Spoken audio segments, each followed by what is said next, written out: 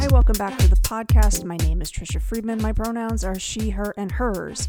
On the podcast today, we have an inspiring conversation with someone who's going to be discussing a resource that I think everyone involved in international education should be checking out. Anyone who believes that being identity affirming is part of what schooling is all about, I think this episode will resonate with you. But first, we have a little bit of business, an announcement about an upcoming professional learning opportunity. Who are the students in our care, and how do we honor their diverse identities?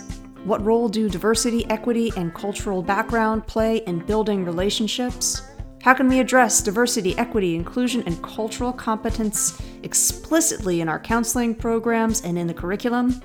If you're passionate about those questions, watch out to learn more about culturally responsive counseling in the International School, facilitated by Cheryl Ann Weeks and Shannon Leone this July from the 11th to the 15th. Hosted by the Principals Training Center. You can learn more about this outstanding opportunity to learn over in the show notes. And speaking of the show notes, I do want to let you know right here from the very top of the episode that you will be able to learn more about Fandy, who is our inspiring guest on the show. You'll be able to learn more about Fandy and more about the amazing community and the amazing resources that she is creating over there in the show notes. In fact, I would almost recommend you pause this episode right now, you head over to the show notes, you check out Fandy's website, you follow her on social media, and then come on back for our conversation. Enjoy today's episode. Hi. Well, hello. My name is Fandy Dine Rosero Escallon.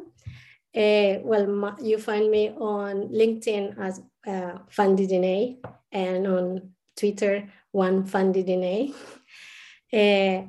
So those are my social media handles. I am located right now in Ireland, but I'm not from Ireland. I was born in Colombia. Spanish is my first language, and English is my first language. For a long time, I've been in international or teaching abroad since, actually, it's been 20 years now since I left Colombia. And in all of this journey, I've always have learned to navigate and switch on and off different parts of my identity according to whether I was looking for a job or how did I see I was being received or all of that. So for many reasons, many times I just didn't want to share where I was from. I didn't want to share that I had this length of names and many other things just to be able to fit and sort of like access opportunities. So I really welcome that in that regard. I'm so thankful for your time and coming to share your expertise and your wisdom. Listeners, I think this is one of those episodes that you're going to want to share with everybody in your life who is working in education. Fandy, I'd like to sort of start by discussing a core question that is on your website. And listeners, that link is in the show notes, as will be, Fandy, your social media handles that you reference. Those will be there in the show notes as well. You have this great question on your website where you're inviting us in the world of education to think about the following, quote, "Are your learners understood as a whole person?"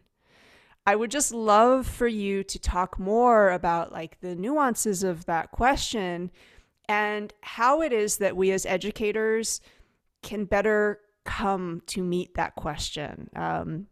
Again, it's a really important one, and I would just love to hear you discuss it a little bit more. And thank you for that. And part of what I was saying, part of all of this conversation is going to be sort of like finally making sense. I think as educators or international educators, many times we don't realize, we think we are being maybe, technical or we're being just professionals. And we sort of like leave that part that is human, from ourselves.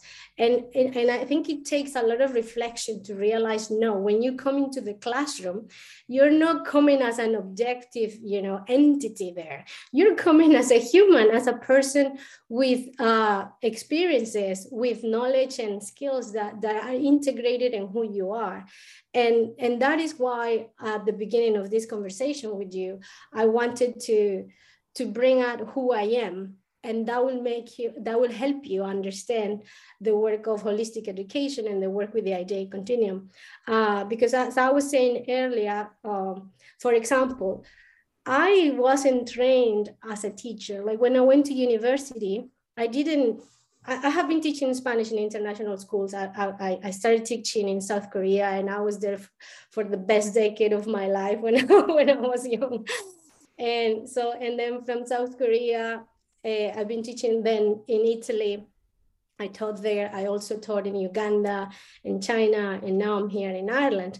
And what I realized maybe 2-3 years ago, when I was thinking about my philosophy, my teaching philosophy, not only 3 years ago, but maybe 3 years ago, it's sort of like, this is what it is. I've always known that because I didn't train.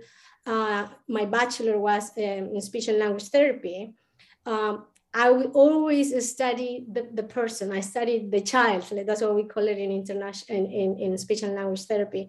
The child, the development of the child in terms of the context of the child in family and learning the language in education and everything as a whole being. And it wasn't until later on that I started teaching in K-12 international schools that I realized I'm supposed to teach Spanish, you know what I mean? And to teach the subject. But for me, I wasn't ever just teaching the subject. I felt like I was teaching the students. And I felt like that was a perspective that not many educators were. Because when you were teach and maybe focus on the technicalities of the subject, then you lose sight of who's in front of you, right? And so then I started learning and researching and reading about holistic education. And that's where I felt like, I resonate with that. I align with this thinking. And I was thinking who were sort of the initial thought leaders that I connected to. And that was just I got this name for you, John Miller. John Miller and holistic education. And perhaps if you see it in writing, I don't spell it with that W. And some people might think this is because she doesn't speak English, but it's actually intentional. The holistic education doesn't have the W. Holistic in that regard, seeing the child as a holistic person means seeing how that student is interconnected to everything else, right? And this is applying the continuum later on in the sense of the conceptual framework, because holistic education is just sort of a way of bringing and sort of reminding ourselves that this indigenous knowledge, from so many ancient traditions, that's what we have been, learning, that we are more than just people, doing things. We are beings, no, just focusing on what we do. So understanding the student as a whole person, I think is even more relevant now, since we have realized, what's happened after COVID and everything, that students we are not just there to see students as, technical beings, right? So people who are just going to learn from our subjects or the skills that we're teaching, the subject that we're teaching, but as a person with a whole identity, with a level of connectedness, and I think that's what we have to nurture. I couldn't agree more. And nurturing that, what I feel very fortunate to have heard you speak about, nurturing that is not a tick box, right? It is not, like you were saying, it's not, if we are learning to do this as educators, it's not about hey, we can just do this in a year, or, here is a perfect set of next instructions for how you do this, but it's sustaining our learning, sustaining our conversations around how to do that, And making sure, I think, too, as educators, we also are given that same, sense of honoring, of also thinking about who we are as educators and what our experiences have been. And again, when this is going back a few weeks, I was just so happy to just listen to you spell out more of the details of your vision at an ALOC session. And I know that you've partnered with them in bringing your vision and this opportunity to schools around the world. And I know that there are folks who will be listening who they're not yet familiar with your identity, diversity, equity, inclusion, and belonging justice continuum. And I just, it's such a beautiful reimagining, as you were saying, of what school's purpose is. And I would love for you to take listeners through what it might mean for a school to bring this into their community and what that process is like. Okay. Yes. So first, I must say the way I call it is called IDEA Continuum. Because it's much easier to say, because, with the Spanish language, we tend to, not spell out the acronyms, but just say it.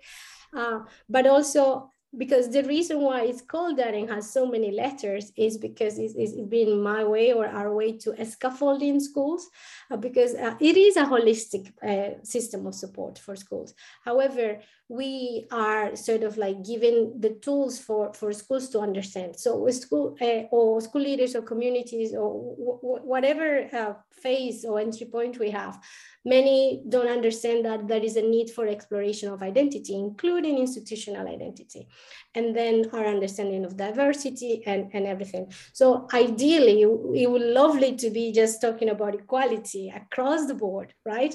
But because what we don't name, we don't notice. So as a language teacher, I know that, right? And so that's why I felt the need that it has to be spelled out, right? And with that regard as well, I am an IB affiliate, IB workshop leader, school visiting team members. I'm working on my teaching and learning advanced research with the University of Bath and stuff like that. And I'm a very reflective educator. And with that regard, because of that, then I realized that international mindedness, intercultural competence. We're not naming things, and that's why we're not noticing it. When you go to the doctor, I don't know if I shared this with you during the community vision, but when you go to the doctor, you don't go not saying anything. You sort of like have an awareness of you're naming where it hurts, right? But many times, especially when we see in the social media or LinkedIn, when I spend most of my time, or Facebook, we are not naming things, and that happens as well. As an IB educator, I know this. Like, is very colorblind, is genderless, is like we're not saying things, and that's starting with the name, with the IDEA Continuum. That's why it's all spelled out. And the fight for equality. That's the vision. But in the meantime, we have to learn to talk about things and what we need to address. And yes, so how this began. It began with ALOC because that was the space, as an educator of color, after, maybe number 14 years working in international schools, I felt that I didn't have a voice. And many times I had just faced so many barriers, and ALOC was the space where I could, talk about these things. And I was like, I'm not crazy. It's the same. Like, just sort of like find that it's happening across.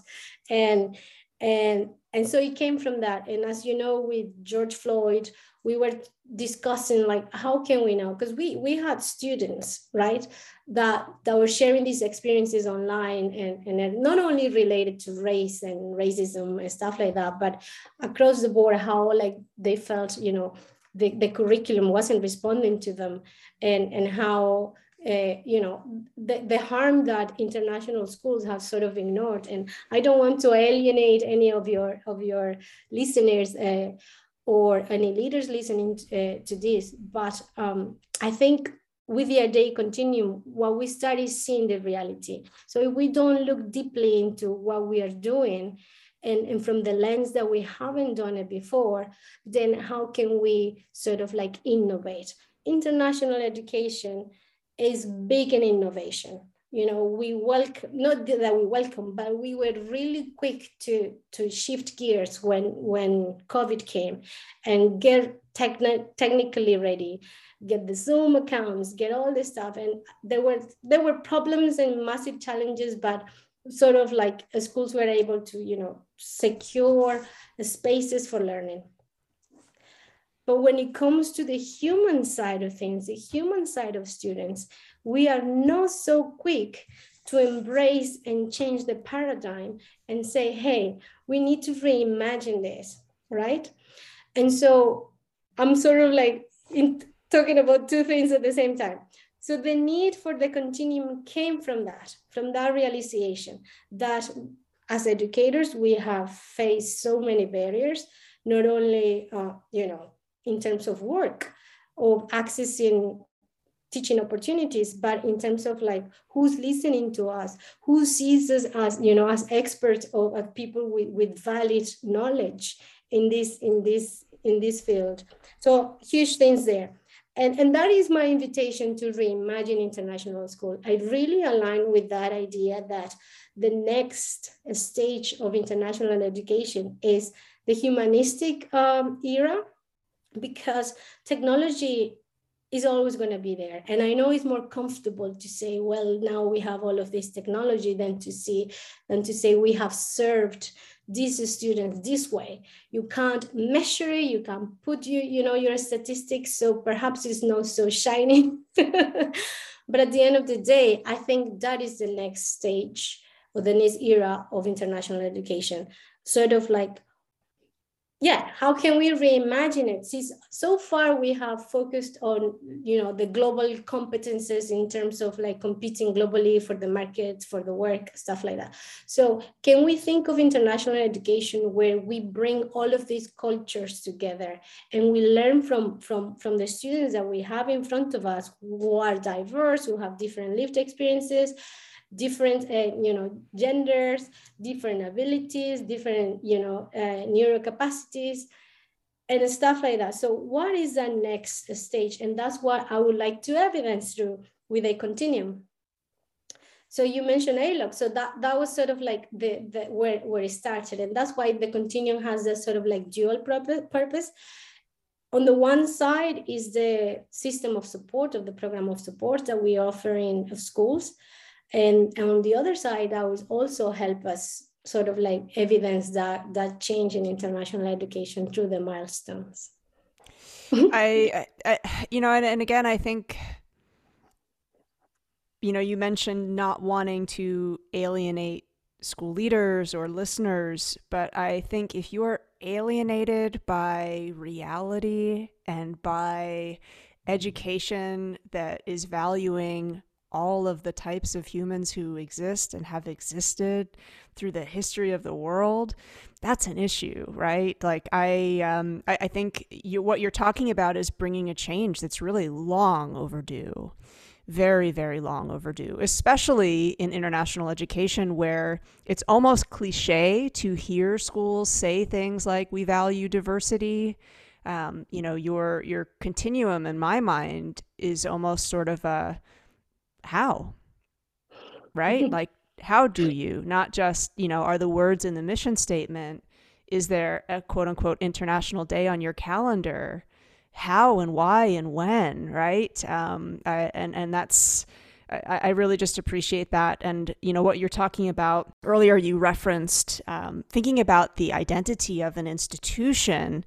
I'd love to talk about the identity of your continuum and how it's been developed in community with others. And if you might speak about, how just different perspectives came into that collaborative process, because of course your continuum will have an identity and is like, I think, building a legacy as well. Yes, I hope it's sort of like a love mission or something like that. Yes, as you know, it came from the grassroots, and since it came from ALOC, came from educators and leaders of colors and our allies, let's say. So it came from this space. So that's sort of like the birthplace of the continuum. And what has happened is like after a period where I was I don't know if you speak another language, but when you're a bilingual or you're learning another language, you go to a sort of silent period where it's not the same for everyone, but mostly you sort of like taking in. And that's what I felt in international education, or taking in. And also, I'm going to use a word that people don't like to hear, but oppression, the oppression of being in international schools. I had that.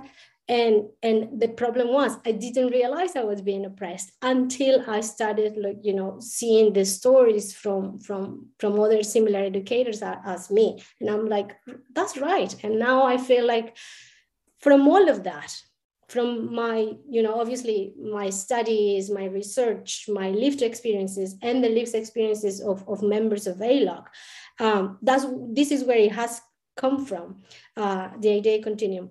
And so in that regard, it's sort of like multi-perspective, because if you've been in the community visioning and everything, so what will define the educators and leaders of color is not only just the race, right? We are multifaceted individuals. So we have individuals and teachers like me who perhaps are, Latino and Black at the same time. And I am cisgender, like I'm heterosexual, but I also have the perspectives from other educators who are not like me. So even though it came from ALOC, we are like, like very diverse in terms of like perspective, where we come from. I've been working with different educators from ALOC that have informed that. So what I want to say, first of all, like the continuum itself is not just sort of like the set of indicators. It's actually a program of support for schools, right? But because we want to evidence the school's progress and help them evidence the school progress, first seeing the reality, then we need to know what we're looking for. And that's where the indicators come from. And that revision, that offering the perspectives of these indicators that make sense, that have come from, for example, Alisa Perreras, yes, and other educators that have seen it and work with it from the same perspective, from the LGBT perspective, and obviously from the ethnicity and linguistic perspective. So all of that is being informed, influenced, the indicators. However, the program of support is sort of like for us taking the schools from committing to leading. And so that's what it is. It's sort of like with the idea continuum of the system of support. Basically, ALOC has offered that other side that schools perhaps sometimes even fear. I could say no, sometimes a lot of them fear, because if you've always worked from one side of things and use the same lenses, you haven't sort of like eased your way into that. Because I've heard, and I know firsthand, what schools will have a quota where like we have one Black educator, we have one couple with children, we have one, that's it. So so when we have used this same lens for so long, it's going to be hard. You have to be very intentional and do this deliberately, seeking out these other perspectives. And one of the things that you might hear out there is like, oh no, yes, we have different perspectives because we think differently. Mm-hmm. But how can you think differently when your lived experiences are very similar, and the lived experiences of your educators, of your leaders and stuff like that are of one particular alignment with dominant groups? So how diverse can you be thinking? And maybe that's what the technology industry knows, right? If you truly are looking for innovation, like international schools, really, we sell that innovation and learning for the future, for the 21st century. So how can you be truly innovative when you are drawing from the same way of thinking all the time, and enabling the same skills that we have been enabling from the inception of international education, right? Where we uphold only one type of global citizenship. and not, for example, like I was saying, maybe at the end I wanted to talk about that as well. Like, what are those skills that are coming from other groups of other lived experiences, other ways of being, that we are sort of missing out because we don't have it in our spaces. So that's why the continuum seeks to see that, to infuse it with that. And obviously it's not a perfect set, and it won't be ever perfect, because it has to be, it's basically a roadmap for a school. So unless the school embarks in the journey and makes it theirs, you see, that's when the indicators will come alive. Your expertise and your wisdom, and again, I love talking about how it's grassroots, because I feel like, you mentioned at the top of the episode about, your teaching, or your philosophy as an educator, and where that's at now. And when I think back to when I first became a teacher, often at the beginning of that journey, you're asked to write your teaching philosophy before you really have a lot of experience. It's incredible to think, hopefully that philosophy evolves as we have experiences, as our network builds, right? And I feel like the older I get, the more I learn, the more I see it's grassroots efforts that are the most sustainable and perhaps even the most authentic. Yes, I think I have a really, before I used to feel really frustrated, and so I had no future in international education. That's honestly how I felt, because none of that is me is what international schools reflect back to me. My first language is Spanish, right? So I'm put in the box of just in the Spanish classroom, right? And even though those capacities and that teacher leadership that I have, and even though, I'm not going to list all the stuff that has happened to me, but I could write a book. However, now I feel like actually your international school needs people like me who are, who have seen the challenges, who knows the needs, who understands the students. You see, I am a bilingual educator, and when people and schools only want a monolingual educator, how can those educators respond to the students that they have in front? You've seen the statistics on international education now is not what it used to be with this, tending to the embassies, children, and all where it comes from. It's actually in local schools, schools with parents who I have to complain as well, because many times we vilify parents and we blame parents, national parents, for wanting to, to do the things, that's another part. But so when we bring, okay, so when I started in South Korea, one of the things that I did with my coworkers, one of the talks or job alike sessions that I did, was intercultural competence. Because many, like you said, you start teaching, you come to a new country, and you don't know yourself, right? And you only starting to experience the world and stuff like that. And then you come to this classroom with these students that are not like you, not at all. But you don't have that inquiry within yourself. How can I, understand the students? But you have been sold that you're going to come here to sell yourself. Basically, you are the product. So you're selling your English, you're selling your whiteness, and then you're being put in this classroom thinking, you see, that your way is what you need to sort of not indoctrinate, but pour into these students so they can become, global citizens. And so, but then it takes those educators to understand cultural references that the students don't have, other ways of being, just simply by language, sort of like if you don't have that metalinguistic skills that you develop only by learning another language, how can you really respond? How can you say that teaching and learning is appropriate in this classroom when you are missing so much of what these students are, Yes. So that's what I wanted to say. So that's what we need. So I think the next level of international education is going to be that, recognizing that we have not served the students in front of us, and how do we do that? And it doesn't have to be like, a huge scary monster. It's just going to take a step by step, year after year, sort of like correcting or addressing, on shifting gears, and starting and committing to this. Yeah, and honest conversations about harm that's been done.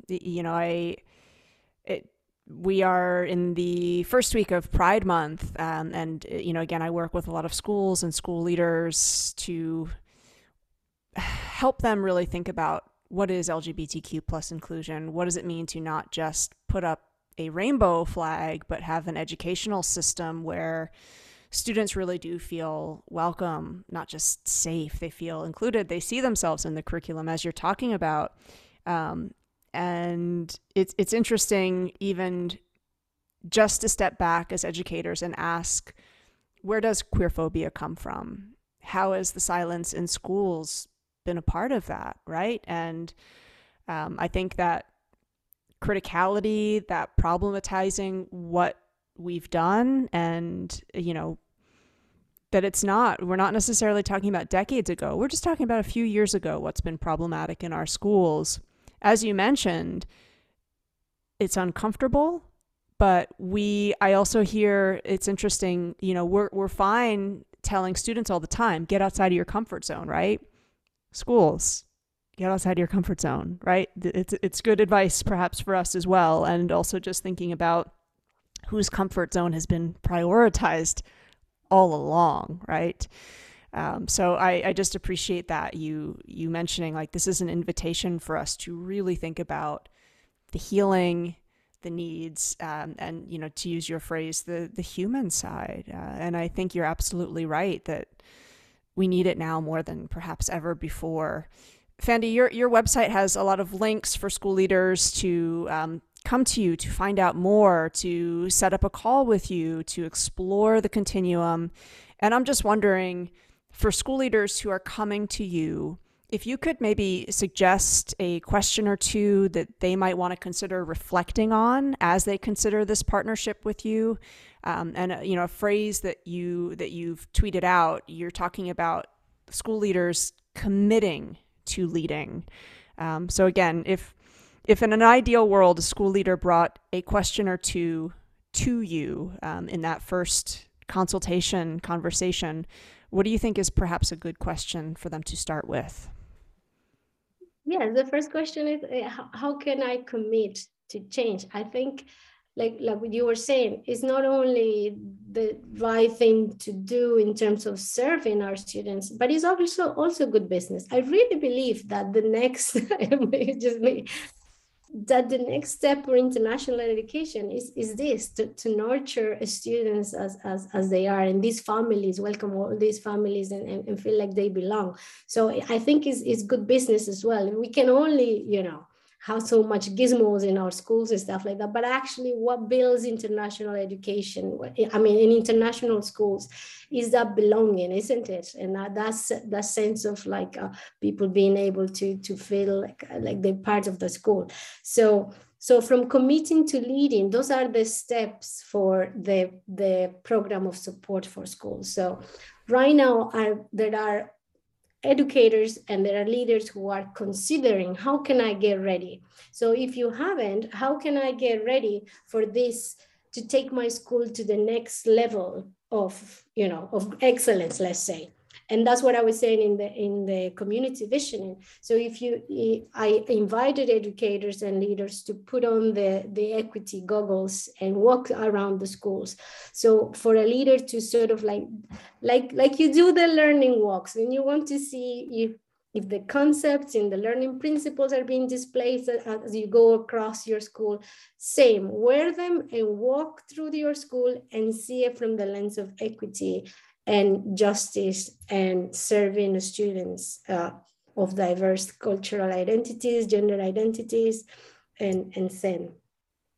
So how can I get ready? And the program of support with the IDEA Continuum is helping schools get ready and then helping them commit. What does it mean? The committing stage is we go through a year of seeing reality.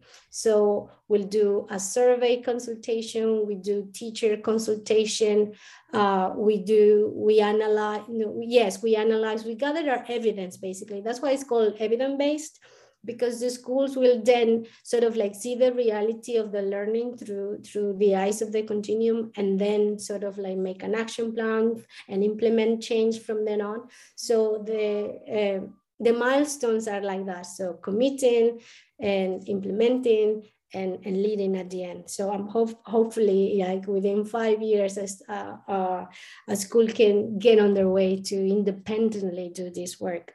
So the first question is, yes, so walk around, how can I get ready? If you're not ready yourself, one of the first steps is sort of like that self-inquiry that I'm going to invite you later on. Self-inquiry as a leader, how can I get ready? And then how can I get the board of management ready? How can I kickstart the conversation? And then how can I bring it to my community and say, well, this is our vision for a school. And we say that, you know, we are an international school, or we are a multicultural school, or that we care for every student here. So then how are we going to live this vision and evidence this vision? Listeners, please be sure, go over the show notes, check out this link to, again, learn more, send it to your school leader.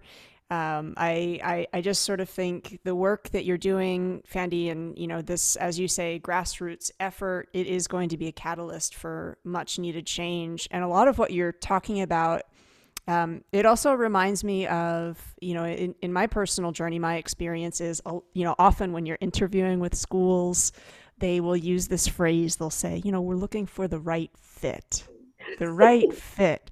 And I feel like you're talking about moving away from this notion of anyone needing to fit, and more, you know, our right to belong. And that it's not necessarily like a mold that someone has to come into and conform and adapt to.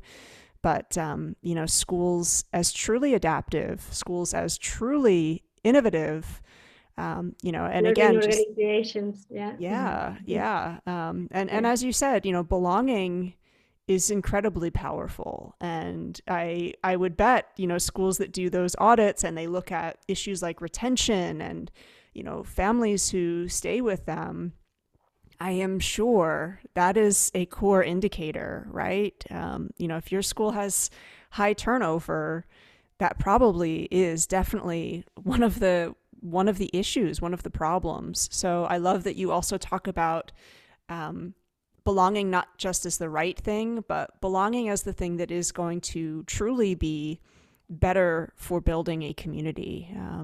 It's just really powerful.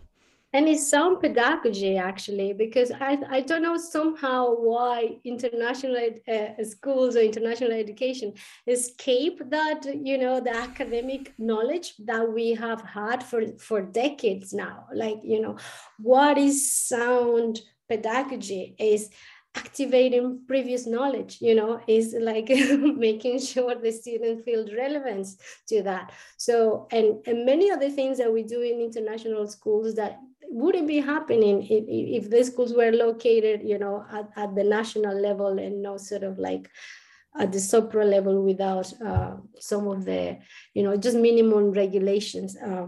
But yeah, it's very sound pedagogy. I just think is the future. Is the now, actually. But if you really want to show how your international school is agile in that regard, this is what's happening. And unfortunately, it's coming from the outside. Is a change that is being motivated from the outside, right? Is no sort of like internal, but that's okay as well. How are you going to respond to this new environment, right?